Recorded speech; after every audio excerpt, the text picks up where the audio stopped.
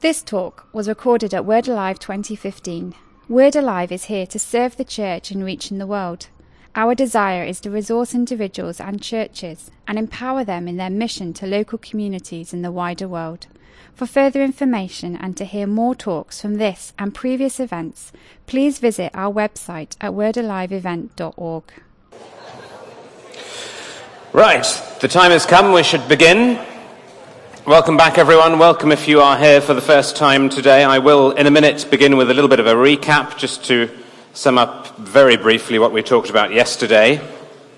Before we plunge into the substance of the morning and I pray, let me just give you a quick book advert. I spoke yesterday about open theism, which is a movement that denies the exhaustive knowledge of God, of all things in the future and of all human choices in the future. And I was nosing around the bookstall yesterday and found, unbelievably, a pile of these, God's Lesser Glory by Bruce Ware, which is a stunning account of and really complete dismantling of open theist theology. It is a brilliant, brilliant book. If you read open theist books, you'll find that what they say is that they are just taking the Bible in its plain sense. God asks questions in the Bible. Well, that must mean he doesn't know the answers. And Bruce Ware is brilliant on the exegesis of the biblical text. So he says, well, let's take that idea seriously. Remember, the open theist says God knows the present completely, but doesn't know the future that depends on human choices. He says, well, look, it's interesting in Genesis. God says to Adam, where are you? Let's take that really seriously. That must mean God does not know the geographical location of Adam in that moment. And he just points out how if you take this open theist method of reading the Bible and push it, it takes you to all sorts of bizarre positions which open theists themselves don't actually believe. And therefore they aren't really reading the Bible in the way they claim to be reading the Bible. It's a great book. What is astonishing is that it is only £2 on the bookstall. There are about 12 of them, and there are many more than 12 of you. So I encourage you, if you were... I probably shouldn't tell you, I'll probably be arrested if I tell you to leap over the barrier or something. It's some grave health and safety violation. I encourage you to proceed in a calm and orderly fashion out of the entrance at the back left and to progress in a sedate fashion towards the bookstall, to get there before anyone else does, to buy one of these. £2. Second point of business before we plunge in, questions. It may be that you've got questions relating to what I'm going to say. Unless I finish unexpectedly early, I don't plan to take questions from the floor. I think it's a slightly large group to take questions. And many of you might prefer not to ask your questions across the floor. But just come and ask me afterwards if you've got questions coming up. I'm here. It's why I'm here, so come and ask me, accost me on the footpaths or at the breakfast table and ask me a question. If you've got questions coming up, please don't leave them unasked. Do come and ask. Third piece of business is that we have some members of the pastoral team here today. My suspicion is that the material we're going to think about this morning, transitioning into this afternoon, will raise various questions for some of you, and probably some painful questions for some of you, and that you may want somebody you could talk to about them or simply pray with about them. And so at the end, you're very welcome to come and talk to me, but there are members of the pastoral team here who will now stand up. Where are they? There are late members of the pastoral team. Either that or they're very shy. But hopefully I'll ask the question again at the end, and maybe they will then identify themselves at that point. Otherwise, you can just come and talk to me. And good. Let's pray. Let's pray, and then we'll begin. Our gracious God and Heavenly Father, we would see more of your love this morning. We long to understand the ways in which your love is different from human love, and especially the ways in which your love is so much greater than all human loves. So we pray for the illuminating work of your Holy Spirit in our minds this morning as we consider the teaching of your word.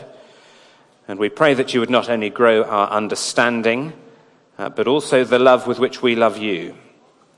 And we pray that you would help us this morning as we think through how we love others and what that means in difficult situations. We pray that you would fill our minds, but also that you would deal with us deeply and personally this morning.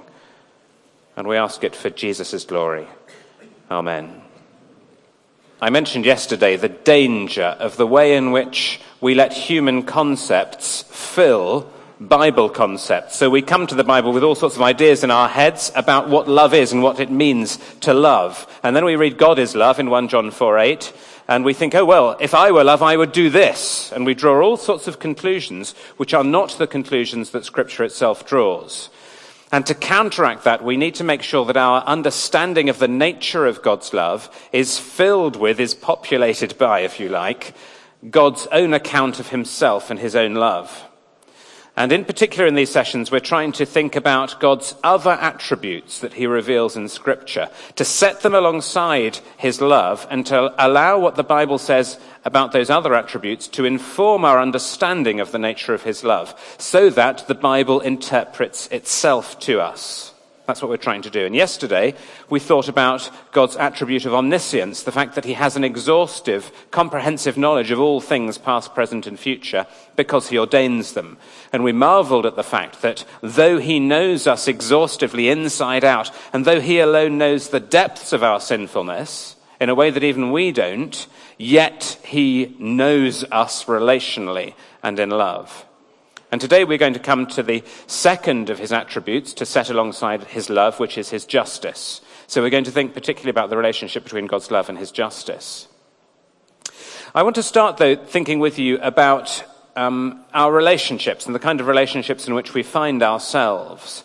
It's obvious, isn't it, that we all live in a very complex web of different human relationships.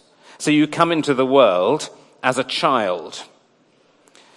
And you may come into the world with or acquire brothers and sisters, a unique kind of relationship. And as you grow, hopefully you find some friends, and so you have friendly relationships with people.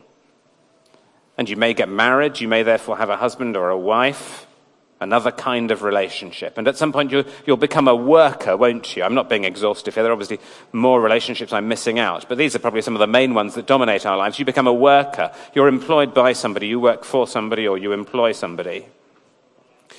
You become a church member if you are a Christian in one form or another, involved in the local body of Christ.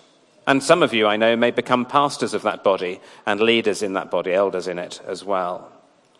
So we live in this complex set of very different relationships, all of which require different things of us.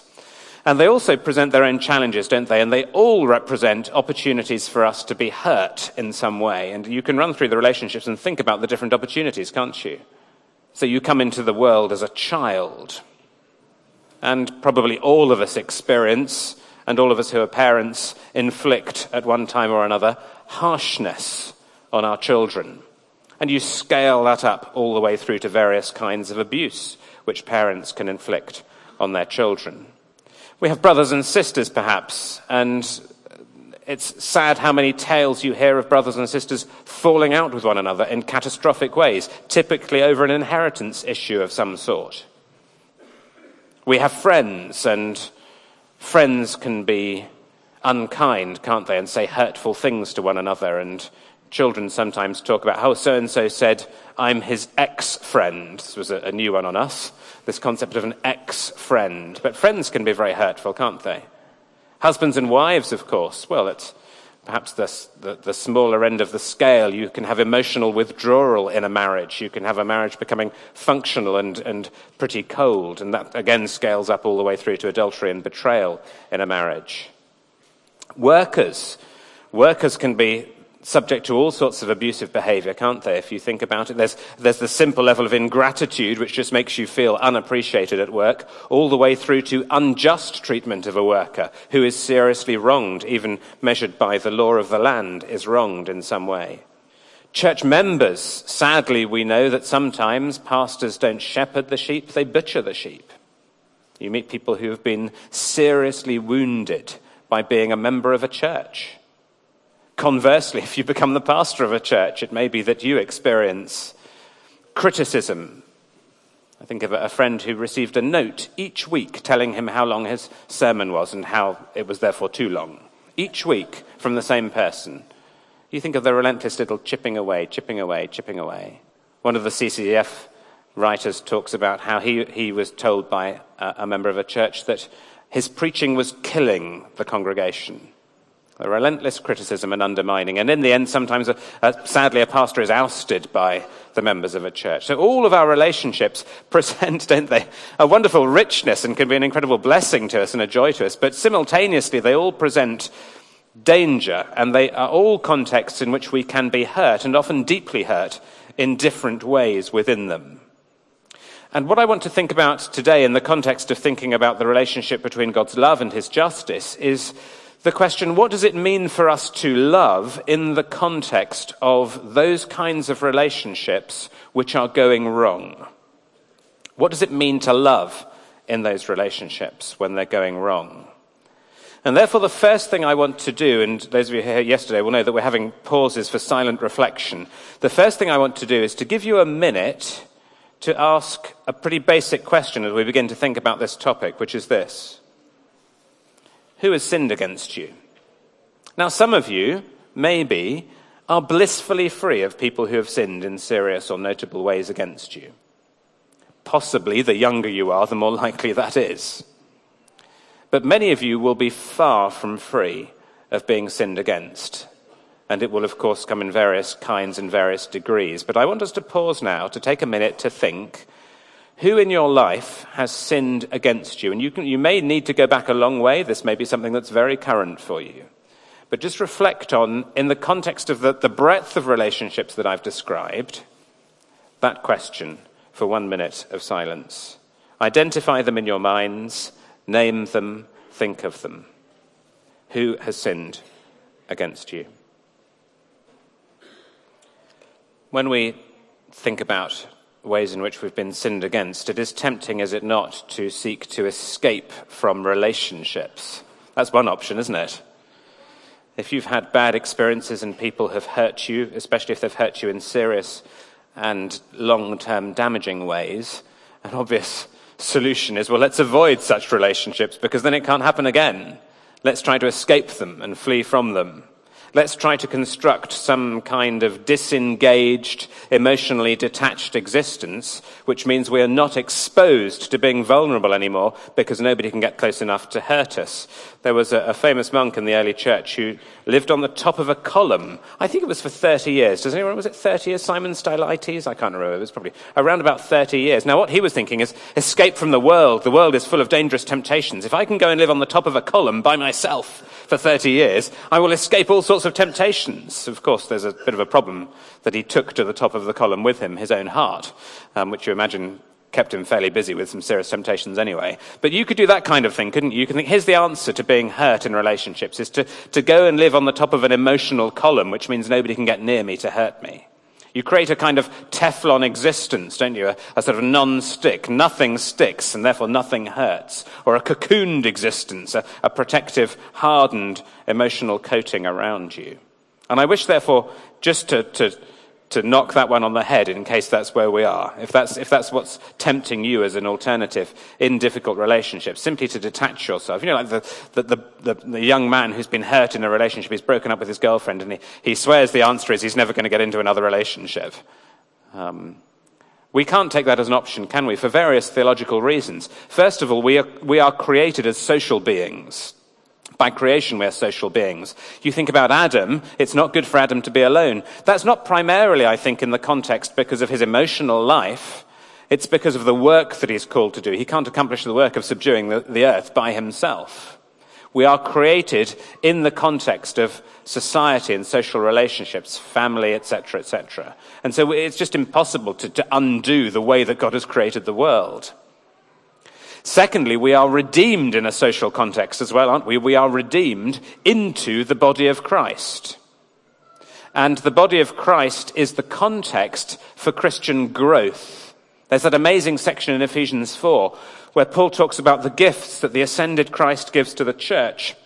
And he does talk there about the special offices and the permanent offices of the church, like the pastor and teacher.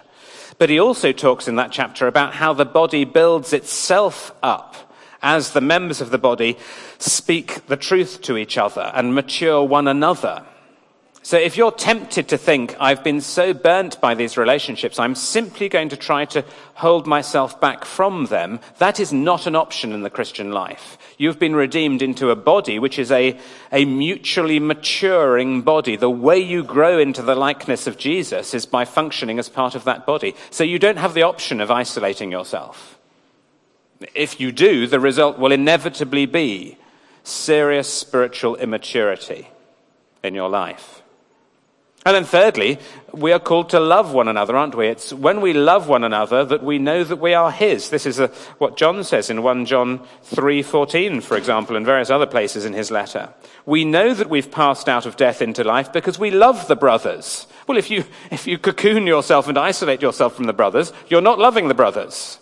Actually, if you cocoon and isolate yourself, therefore, sooner or later your assurance is going to begin to disappear, and you're going to begin to wonder if you do know that you've passed out of death and into life, because you've cut yourself off from the context in which your salvation is worked out. So you really can't isolate yourself, as much as sometimes when we're wounded and sore, we would love to isolate ourselves in order to protect ourselves from further harm.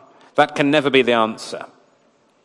Because you are created social, you are redeemed social, and you are to live in love with others, you can't isolate yourself. But, of course, inevitably that involvement with others, because they are sinners and because you are a sinner, is going to result in pain for you. I don't want to be fatalistic about this, but it is inevitable that you will actually hurt and be hurt in the Christian life, because you're a sinner in that context, and because the flesh is still at war with the spirit. Now, here's another question for you to reflect on. Having thought about who has hurt you, I want you now to ask the question, how do you react when someone hurts you? Before we move to look at what the Bible teaches about the answer to that. So this is not how do you think you should react, okay? I know how you think you should react. This is how do you react. How do you react when someone sins against you?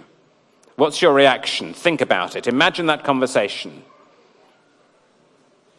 You have a conversation with a woman at church. You come home and you say to your husband or to your friend or whoever, do you know, they said this. What's your reaction here? Okay. There's some trouble with the boss at work. Honestly, what is your reaction? You're not going to share this. It's not a sharing session. So you can be honest with your piece of paper or in your mind. And the next minute, as you think about it, what is your reaction when someone sins against you? 1 minute of reflection on that. Now, when we come to think about how we should react in that kind of situation and that kind of difficulty, the answer in one sense is very simple, isn't it? Well, we are to love. And we know that because the Lord Jesus teaches us that. We know that the Bible tells us that we're to love our neighbor. We know that the Lord Jesus says, you've heard that it was said you shall love your neighbor and hate your enemy, but I say to you, love your enemies and pray for those who persecute you. It's quite clear in the teaching of Jesus that we are to love even our enemies. And in one sense, the answer, therefore, is simple. You are to love your enemies. And it's true to say that God loves his enemies, isn't it? We've seen that in Romans, if you've been in the Romans Bible readings, that God loves his enemies and reconciles us to himself in Christ through the cross. So in one sense, in loving our enemies, we're being like God. We are to imitate God. And the Bible is full of injunctions to imitate God. Matthew 5:48, be perfect, therefore, as your heavenly Father is perfect. We are to copy God. It's full of injunctions to be like the Lord Jesus himself, isn't it? Romans 8:28, God's purpose is to conform us to the image of his Son, to make us like Jesus. So in one sense, the answer is obvious. Well, what are you to do in all of these difficult relationships with their trials? You are to love even your enemies, and in that you are to be like God, and you are to be like Jesus. But, and here is where it gets more complicated. It's not quite that simple, is it? Because at the same time, you don't have to go very far through the Bible before you realize that there is a crucial difference between God's love and our love at just this point. And what I want to say to you this morning, as well as saying to you, be like God in this kind of situation, is actually to say to you, and this is the burden of the talk, to say to you, don't be like God when someone sins against you. You are not to imitate God in the way you react when somebody sins against you. And if you imitate God when somebody sins against you, you will end up in dire, dire trouble spiritually. Now, you may be surprised by that. You may think it's normal for preachers to tell you to copy Jesus and be like Jesus and be like God. And why is this man telling me not to be like God? Well, let's have a think about it. God's love in the Bible always acts in perfect harmony with his justice, which is to say that when God loves a sinner, he does not overlook the sinner's sin and just forget about it. Of course, he does forget about it. Psalm 103 tells us that. But he forgets about it by dealing with it, not by overlooking it. So that God loves us and at the same time does something with our sin. He doesn't just drop it and let it go, but instead, as we were hearing in the Romans talk, he deals with it. So that God maintains his love for the sinner and his hatred for the sinner at the same time. Now, you may think, hatred for the sinner, hold on a minute. I've always been taught that God loves the sinner and hates the sin. If that's what you think, come back tomorrow. We're going to talk about that tomorrow. And I'm going to try and explain tomorrow why that is actually wrong. God hates sinners. Why do I say that? Not because I like saying hard things, but because it's just the vocabulary of the Bible. It's Psalm 5, verse 5. He hates evildoers. So God, when he loves, maintains his hatred against sin at the same time.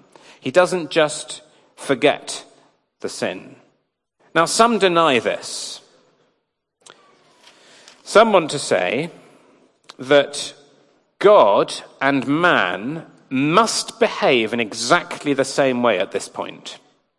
So that when someone sins against God, or when someone sins against me, it's really important, they say, to think that we both have to behave in exactly the same way. And then they read Matthew 5:39, "Do not resist the one who is evil, but if anyone slaps you on the right cheek, turn to him the other also." And they conclude from that when someone sins against God, he will not maintain his hatred against sin and the sinner, but he'll just let it go. Because, they reason, that is what he tells us to do. And they say, it couldn't be the case, could it, that God would behave in one way and then tell you to behave differently. It must be the case, they say, that God behaves in the way that he requires of us. And so they conclude from that when someone sins against God, there is no such thing as an atonement in which sin is punished, because God just says, just let it go. And ultimately they will conclude there is no such thing as hell, where sin will be punished either. Some of them do take that step and some of them don't, but it is the logic of the position. In the big controversy that blew up about the atonement a number of years ago, Steve Chalk took this line of argument. He said this: if the cross has anything to do with penal substitution, with Jesus being punished for sin, then Jesus' teaching here in Matthew 5 becomes a divine case of do as I say, not as I do. I, for one, believe that God practices what he preaches. Do you see the logic? God can't tell you, just let it go, and at the same time not just let it go himself. If he tells us just let it go, that's what he must do when someone sins against him. Just let it go. No penalty anywhere. Just let it go. And if he does tell us to let it go and doesn't let it go himself, then he has become that worst of things, a hypocrite. Because he's telling us to do one thing while he's doing another. I wonder what you think of that. Do you see the logic of the position? The logic of the position is to identify the characteristics of human love and the characteristics of divine love. It is to say that we should expect that love for God is what love is for man. And we should identify divine and human love at this point in how they deal with sin committed against the person.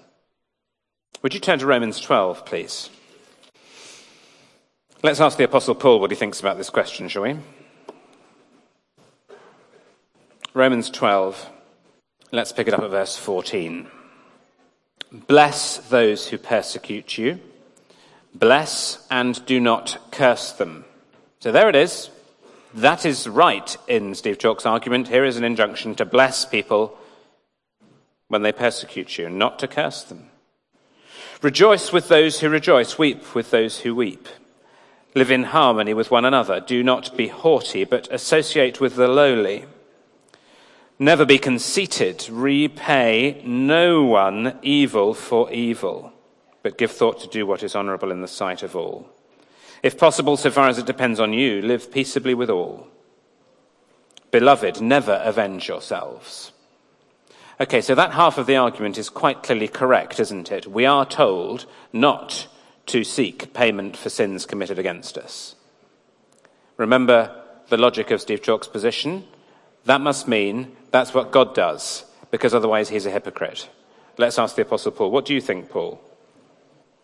Verse 19, Beloved, never avenge yourselves, but leave it to the wrath of God. For it is written, Vengeance is mine. I will repay, says the Lord. To the contrary, if your enemy is hungry, feed him. If he's thirsty, give him something to drink, for by so doing you will heap burning coals on his head. Do not be overcome by evil, but overcome evil with good. Do you see the point? Paul's logic is precisely the opposite of Chalk's logic at this point. The very reason that God tells you not to take revenge on your enemies, not to curse your enemies, is because he says that belongs to him and he will do it. It's astonishing, isn't it? It's the precise opposite of that position. Don't do it because I will do it, God says. This is my business, not your business. How does God do it, we may well ask? To our eyes, it's like a conundrum, isn't it? We know we've sinned against God. We know that he loves us, that God is love. How can he also be perfectly just? How can he take revenge against his enemies and save us? We wonder. Humanly, we look at it and think it's a baffling problem. Sometimes preachers suggest that in God's mind it's a bit of a baffling problem as well. You know the kind of thing. I mean, how is he going to do it? It's as if God sits there and he's just a bit stuck. What am I going to do? Because my love makes me want to save them, but my justice stands against it because it demands punishment for sin. How can I do it? But God doesn't have dilemmas like that. To us, it's an astonishing dilemma. How could he do both? But to God, there are no dilemmas. There is a perfectly harmonious plan by which he enacts the demands of his love and his justice simultaneously. He doesn't have to puzzle over it. He's not puzzled by anything. And that plan, as we heard from Romans 3, if you're in that session, is realized at the cross. Let's just remind ourselves of the well-known words of Isaiah 53 to see how God acts perfectly, simultaneously, in love and in justice. Surely he has borne our griefs and carried our sorrows. Yet we esteemed him stricken, smitten by God and afflicted. But he was wounded for our transgressions. He was crushed for our iniquities. Upon him was the chastisement that brought us peace, and with his stripes we are healed. All we like sheep have gone astray. We have turned everyone to his own way, and the Lord has laid on him the iniquity of us all. Isaiah, and this is especially clear in the Hebrew, really underlines all of the pronouns here, the he and the we, contrasting them in different ways, emphasized here. We deserve this, but he takes this. He does it for us. And interestingly, it's even there in 1 John 4. Flick ahead to 1 John 4. With that famous statement in 1 John 4:8 that God is love, how is it unpacked? What does God's love mean in the context of 1 John, you wonder? Well, read on in verse 9. In this, the love of God was made manifest among us, that God sent his only Son into the world so that we might live through him. In this is love, not that we've loved God, but that he loved us and sent his Son to be the propitiation for our sins. Do you see? God is love in the context of propitiation.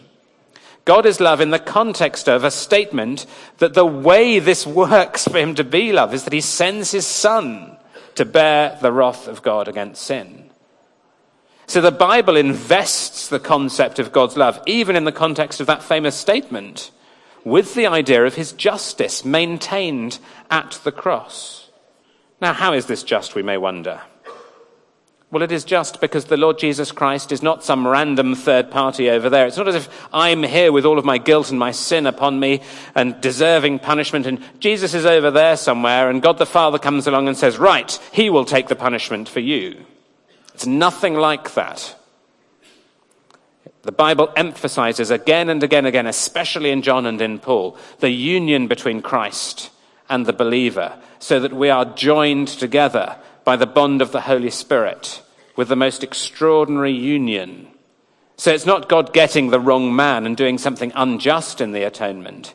It is Christ being joined to us so that he can stand in our place. When you look through Scripture, you find this union with Christ unpacked in different ways. It has what you might call a decretal aspect. That is to say, it exists in the decree of God from before the foundation of the world. It's there in Ephesians 1, 3 and 4, where Paul talks about us being chosen in him, in Christ. So we are chosen in Christ before the foundation of the world. There's a decretal union with Christ. The decree of God puts us in Christ before he even makes the world. And then Jesus comes and he lives on earth. And who is he when he lives on earth? He lives on earth as our head, as our representative, as our king, a king representing his people. And so he identifies himself with us from the beginning by taking on what Paul calls in Romans 8 at the beginning, the likeness of sinful flesh. There he is standing as our representative in our condition. He's baptized. Have you ever thought about that? Why is Jesus baptized? What's baptism about? What's John's baptism about? It's about repentance and forgiveness. Why would Jesus be baptized? His baptism is a substitutionary baptism because he identifies himself with his people and stands in our place, even in being baptized as one of us. So in his life on earth in the first century, he is joined to us as what you might call our federal head. Federal just means covenantal. In God's covenant, Christ is appointed as the king, as the head of his people. And he comes and he lives and he does what he does and he dies and he rises in that office as our head, joined to us in the plan of God. So there's a decretal union where we are in Christ from eternity. There's then what we might call that an incarnational union. We might call it a redemptive historical union, because in redemptive history in the first century, Jesus is united to us as our head, working as our representative. And then thirdly, there is what we might call an existential union with Christ. And this is the one that we're familiar with, because this is the one that we enjoy. We weren't there when the decree was made. We weren't there when Jesus acted as our head in the first century.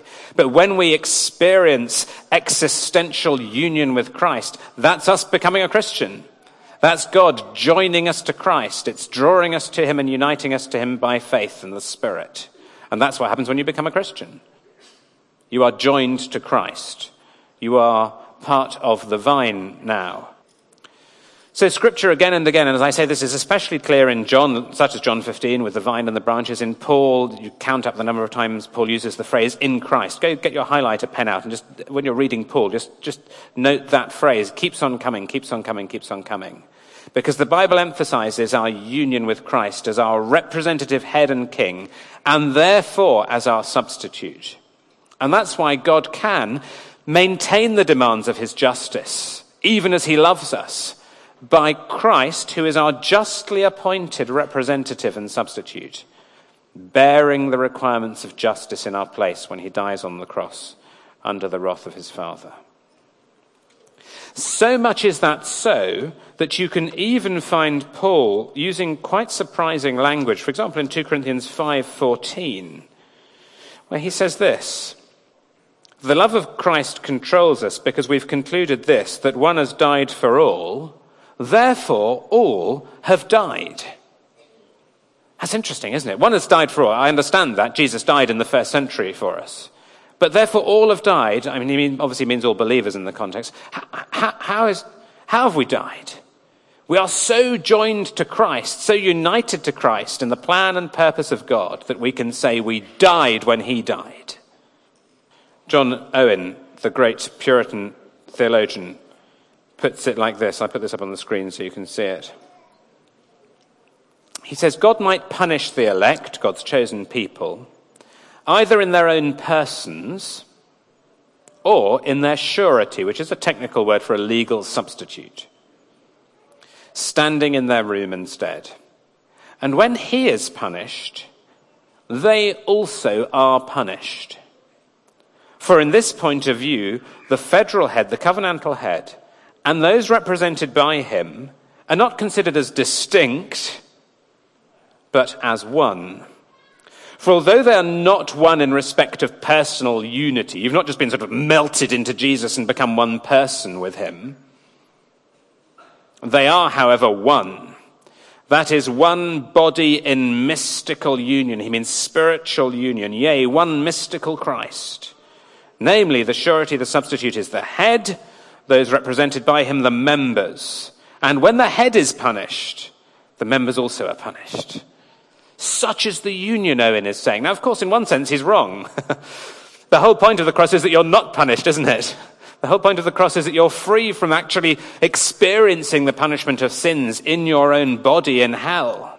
So you're free of it in that sense. But on the other hand, such is the union with Christ, so much is he the head of this body, that you can get to the point of thinking, yes, actually, I've borne the punishment of my sins because I'm in Jesus and he's borne it. It's dealt with and gone. Such is our union with him. And so we see how God loves us and forgives us, but doesn't do that by setting aside the requirements of his justice, but by perfectly maintaining the demands of his justice against us in the Lord Jesus Christ when he dies, so that his love and his justice are in perfect harmony. So, let's come back to the relationships that we started with. We live inescapably within human relationships in which we sin and are sinned against, so that we will be hurt. How should we react when we are sinned against? Not like God. You see why? You see what God does when we sin against God? He still maintains the demands of his justice, either in hell or at the cross. No sin is left unpunished. When someone sins against you, Paul says in Romans, as we saw in Romans 12, you are absolutely not to behave like God at that point. You do the forgiving that God does, but you don't do the demanding the price of sin that God does.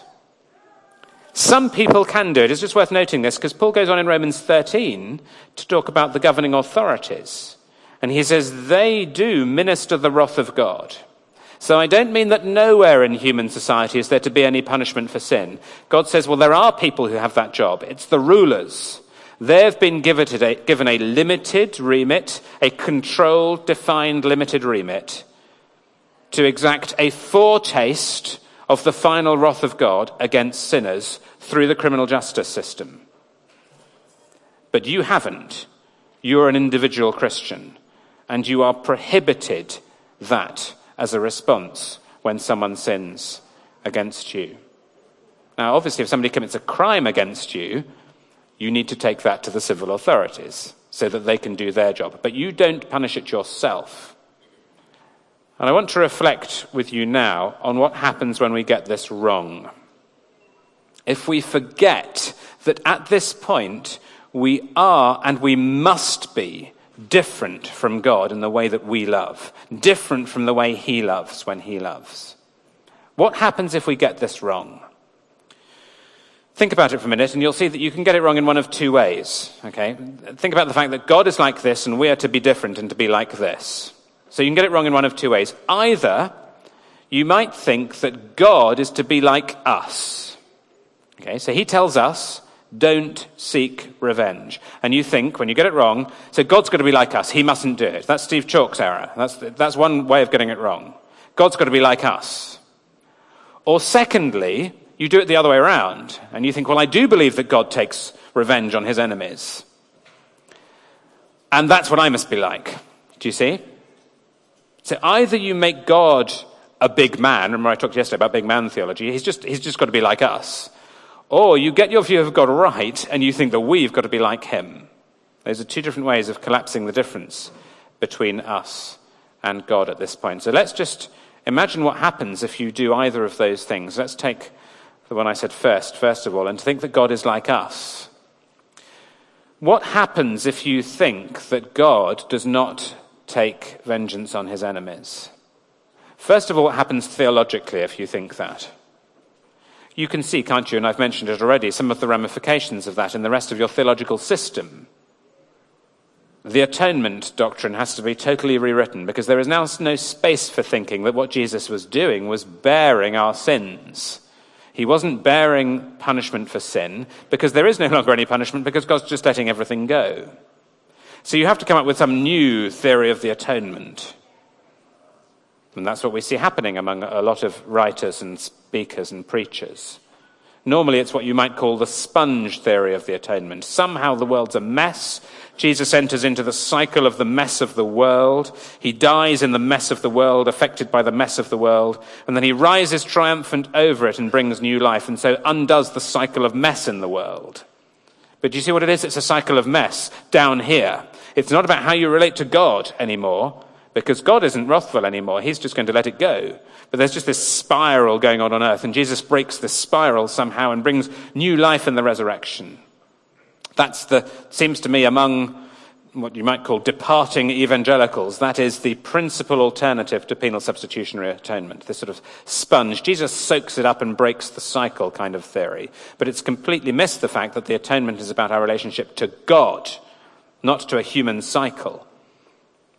So it undermines the doctrine of the atonement and means you need to find a new one. Of course, it completely rewrites your eschatology, your doctrine of the last things, because there's now not going to be a hell, is there? Or if there is a hell, it's going to be one of those hells from which God is utterly absent and has nothing to do with it. Now, I know there's a right sense, isn't there, that we want to say that God is absent from hell, because Jesus talks about saying to people, depart from me, go away from me. So there is a right sense in which we articulate what the punishment of hell means as a departure from God, an awayness from God. But there's also rather a lot of biblical evidence that there's more to it than that, because, in Isaiah, for example, at the beginning of Isaiah, there are these passages which talk about God coming in judgment. And what happens when people come in judgment, when God comes in judgment, is that the people want to hide from him. They want the rocks to fall on them, so they're concealed from God. So there, do you see, the punishment of sin is presented not as being away from God, but as being actually precisely brought face to face with God. That's what's so terrible about it, is that you're confronted with the presence of a holy God. And then you get extraordinary things described in Revelation. Let me read Revelation 14, picking up at verse 9. And another angel, a third, followed them, saying with a loud voice, if anyone worships the beast and its image and receives a mark on his forehead or on his hand, he also will drink the wine of God's wrath, poured full strength into the cup of his anger. And he will be tormented with fire and sulfur. Where? In a dark corner of the universe from which God is absent. That's not what we read. In the presence of the holy angels and in the presence of the Lamb. The very Lamb who was slain to take away the sin of the world will be the one in whose presence the lost are tormented. Now, how do you square that? How do you square the depart from me absence of God language with this other strand of biblical evidence which seems to imply that hell is actually a confrontation with the presence of God? Well, like this, I think. When it talks about depart from me, it's talking about depart from me as your loving Father who blesses you. Depart from that relationship to me. but you depart from that relationship to me into the relationship where you, with your sins still on you, are confronted by me as the judge in my unalloyed holiness. Hell is both the presence and absence of God. But on this alternative view, God just lets sins go. And if there is a hell left, then it's just this dark place which people lock themselves into and stay in by themselves. But that is simply not what hell is, according to the Bible. But I now want to think a little bit more about this from another angle, not so much from the systematic theological angle, what happens to the rest of your theology if you follow that line of argument, but actually what happens to your life. Okay? Because the argument comes to us as an argument about the way we live. Yes? The argument runs, conservative Bible-believing Christians, and I'm not making this up, okay, I've heard this from the lips of the proponents of this view, conservative Bible-believing Christians, because they believe in a God who exacts revengeance, are nasty people who treat people nastily. You see the connection? Because they're being like their God. And the argument runs that if we change our understanding of God, and we realize that he's not like that, and that he just lets things go, then we will understand why we should let things go. Do you see? The principle operating again, the logic is, we are like God. We are to identify the nature of our love with the nature of God's love. And so the argument runs, the way to become better people, more godly people, more gracious, more forgiving people, is to revise your picture of God himself and realize that that's what he's like. So the motivation for this, you might say, is a good motivation. It's to deal with some of the nastiness among conservative Christians, of which there is quite a lot. Let's not deny it. But let's just think about it for a moment. If I start saying, God does not take vengeance, that is not what God is like. He just lets things go. So you shouldn't do it either. What effect will that really have on us as Christians? Will it really have the effect of making us more gracious and forgiving? I put it to you, it will actually have precisely the opposite effect. Think of Paul again. Let's ask Paul. It's always good to ask Paul. Let's go and ask him again, shall we? What does he say in Romans 12? Verse 19. Beloved, never avenge yourselves, but leave it to the wrath of God. Why, Paul? Why should we do that? What's our motivation for being more gracious, more forgiving, more bless your enemy kind of people? Because it is written, vengeance is mine, I will repay. You see what Paul's thinking? Paul is thinking, the thing that is going to stop us being nasty conservative Christians and make us more gracious and forgiving is not when we think that God lets everything go. It's when we understand that it's not our business to maintain the demands of justice. It's his. And so we can let things go. So run the reverse logic. What happens if you rewrite your doctrine of God and you say, God just lets things go? Well, according to Paul's reasoning, that undercuts your reason for letting things go. According to Paul's logic, the very reason you can let things go is because God has told you that he won't let things go. And if we go around thinking God just lets everything go, we're left with no reason to let things go ourselves. Think about it like this. It sounds a bit complicated, doesn't it? Let me try and simplify it. In what kind of situation do you get vigilantes? When do vigilantes arise? It's obvious, isn't it? Vigilantes arise when people feel that the police aren't doing their job. Yes? It's when law and order seems to be breaking down that we get out our guns and go out on our motorbikes to bring law and order ourselves. When we know that the police and the courts are functioning properly, we don't need to be vigilantes. So, which is going to help us better to be more gracious and forgiving? A universe in which God is maintaining the demands of his justice because that's his job? Or a universe in which he's let everything go? Surely, we will be more forgiving and gracious when we believe and teach and maintain that God does not let things go. And actually, if we go around saying that he does and teaching that he does, that's what's going to leave us thinking, well, if he's not going to deal with it, I'm going to have to deal with it myself. So I think although the position that Steve Chalk maintains is well-intentioned in the sense that he wants to encourage Christians to be more gracious and forgiving, it will have actually precisely the opposite effect. Secondly, what happens when we get it wrong the other way around? Okay, we've just thought about what happens when we get it wrong by saying that God must be like us, that God must do what he tells us to do. He must let things go without any punishment. We've thought about that theologically and practically. Let's look at the other way around now. What happens when we get it wrong by thinking that we should be like God? We believe that God says, vengeance is mine, I will repay. And we think, okay, that's what I'm going to do. We forget that we are to be different from God in the way that we love. What happens then? Well, it's obvious, isn't it? If we think that we are to copy God at that point, then we come to believe that we must exercise justice in all of our relationships to the last farthing. And we have a problem, don't we? Because unlike God, who can provide a substitute, we can't. We can't appoint someone from before the foundation of the world and join sinners to him.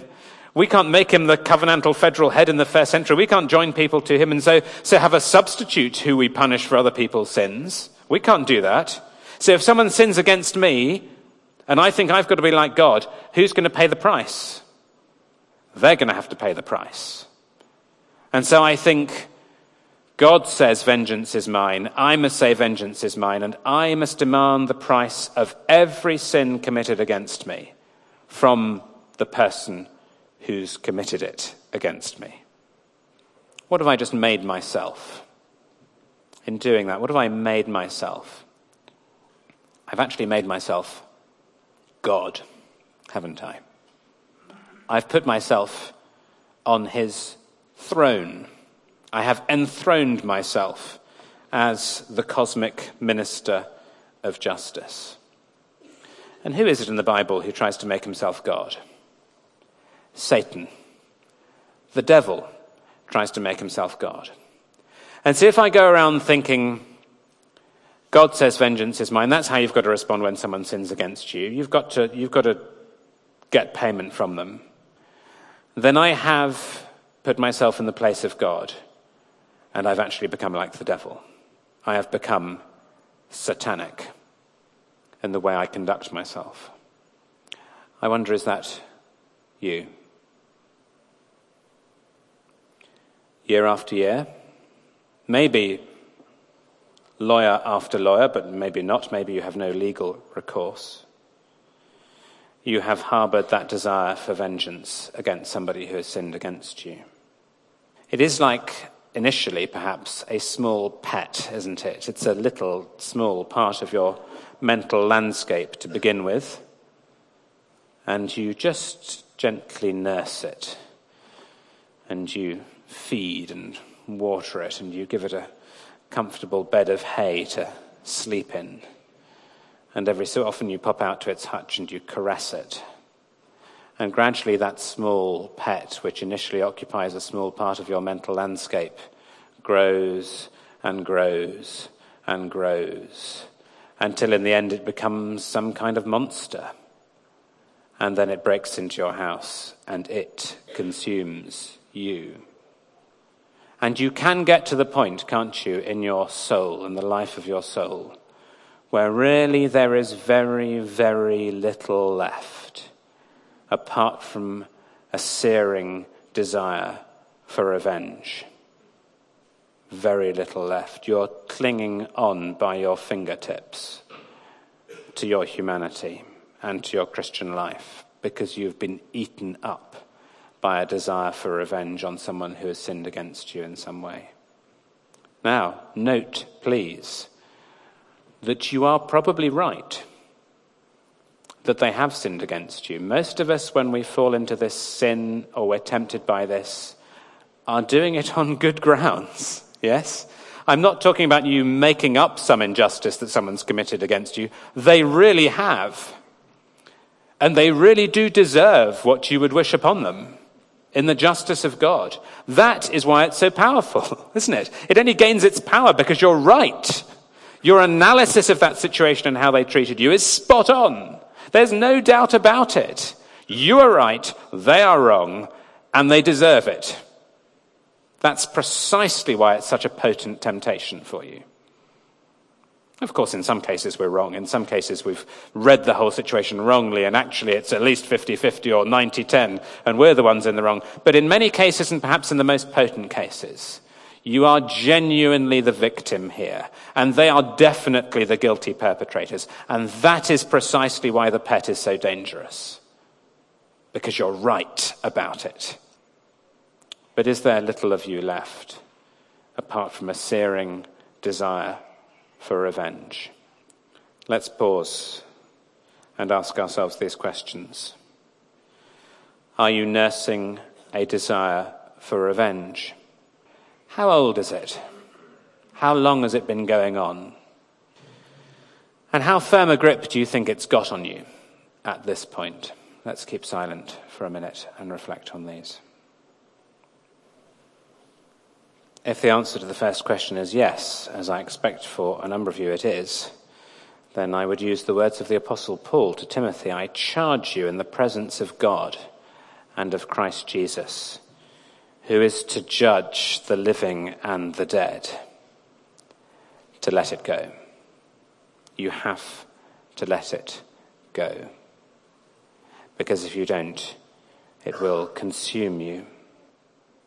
What you are doing by harbouring a desire for revenge against your enemies, even against your legitimate enemies who have definitely and truly sinned against you in the most horrific ways, is that you are putting yourself in the place of God. And you have to let him do his job himself. And you have to stop trying to take from him his job and make it your own. Leave room for the wrath of God. And if you don't do that, then what you are saying, in effect, is, I don't trust you to do what you've told me you're going to do. So I'm going to cling on to this thing and keep trying to make it my own. But God has told you in his word that he is a consuming fire, that he does not leave the guilty unpunished, that every sin committed in every corner of his creation will be paid for. It has either been paid for by the Lord Jesus Christ on the cross, or it will be paid for in hell. God has not missed anything. He's not going to miss anything. And if you refuse to let go, you are trying to cling to it because you are not trusting him to deal with it. And you have to trust him to deal with it. And you have to stop trying to take his place and make his job your job. Let's take a minute of silence. Will you consciously let God be God with your grievance in mind? That person you named in the opening question who has sinned against you. Will you now consciously, deliberately let God be God with that grievance in mind? Let's take a minute to resolve in our minds. A closing question for us to think about. How do you know? How do you know if you've done it? How do you know if you've let it go, if you've resolved to let God be God?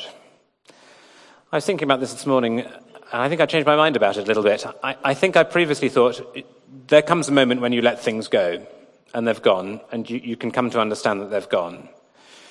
And I thought, but that's not what it's like, is it? Because they come back again as temptations, and maybe not with as much force as they used to have, but you find yourself wishing those things that you wished against them again. And so I think there is a sense in which probably both answers are true. On the one hand, there are decisive moments in our spiritual progress, aren't there, where we let things go, and we do take a significant step forward in how we're relating to someone or how we're relating to them in our minds. And in that sense, we leave it behind and we move on. So I believe there are decisive moments. Probably, however, especially if it's something deep-seated, it's going to come back again. And maybe in unexpected ways and unexpected things will remind you of that person or of what they did, and you'll feel rising up within you again that desire for you to take revenge. So on the one hand, I want to say I do think it is possible for you to make real significant steps forward in dealing with this, but don't be surprised if it comes back and you have to deal with it again, especially if it's something deep-seated. I find it helpful to think of this little test. When I want to know whether I've forgiven someone, of course there's a difference, isn't there, between forgiveness and actual reconciliation, yes? We know that forgiveness is something we do in our hearts. And we do that before someone comes to say sorry to us and to repent of what they've done. That's what it means to forgive our enemies. That's what it means to pray the Lord's Prayer as we forgive those. It's something that's happened internally. It may not mean that there is yet external reconciliation, because external reconciliation will often depend on actual repentance. But so I'm not concerned so much with that. I'm concerned that we should be at the point where we've forgiven them, so that reconciliation from our side is possible. I think that's why Paul says, as far as it lies with you, no, as far as you can deal with it, you've got to deal with it. But he's recognizing in that little phrase in Romans 13, I think, that it doesn't always rest with us in its entirety. So how do you know if you've got to that point where you are ready, where you've forgiven them in your heart? Here's a test. Think of that person who sinned against you. You're sitting at home one day. Someone knocks on the door.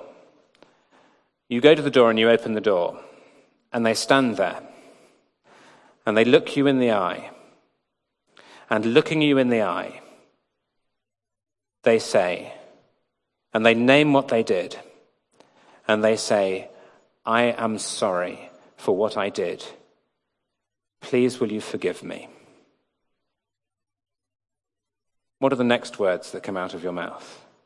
And there I think you have your answer about whether you've forgiven them or not in your heart. If the next words that come out of your heart are, you're absolutely right, you did. You did this and this and this. Or if they are, you're absolutely right, you did this and this and this and this and this. You're not ready, are you? But if the next words that come out of your mouth, probably through tears, are, as God has forgiven me, so I forgive you, then I think you know you're ready. It's the doorstep test. Imagine them at your door. Honestly, what does your heart want to say to them when they knock on the door and repent of what they've done?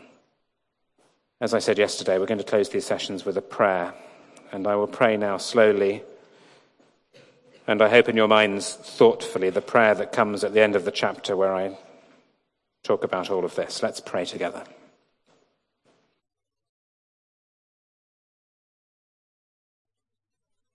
This talk was recorded at Word Alive 2015. Word Alive is here to serve the church in reaching the world. Our desire is to resource individuals and churches and empower them in their mission to local communities in the wider world.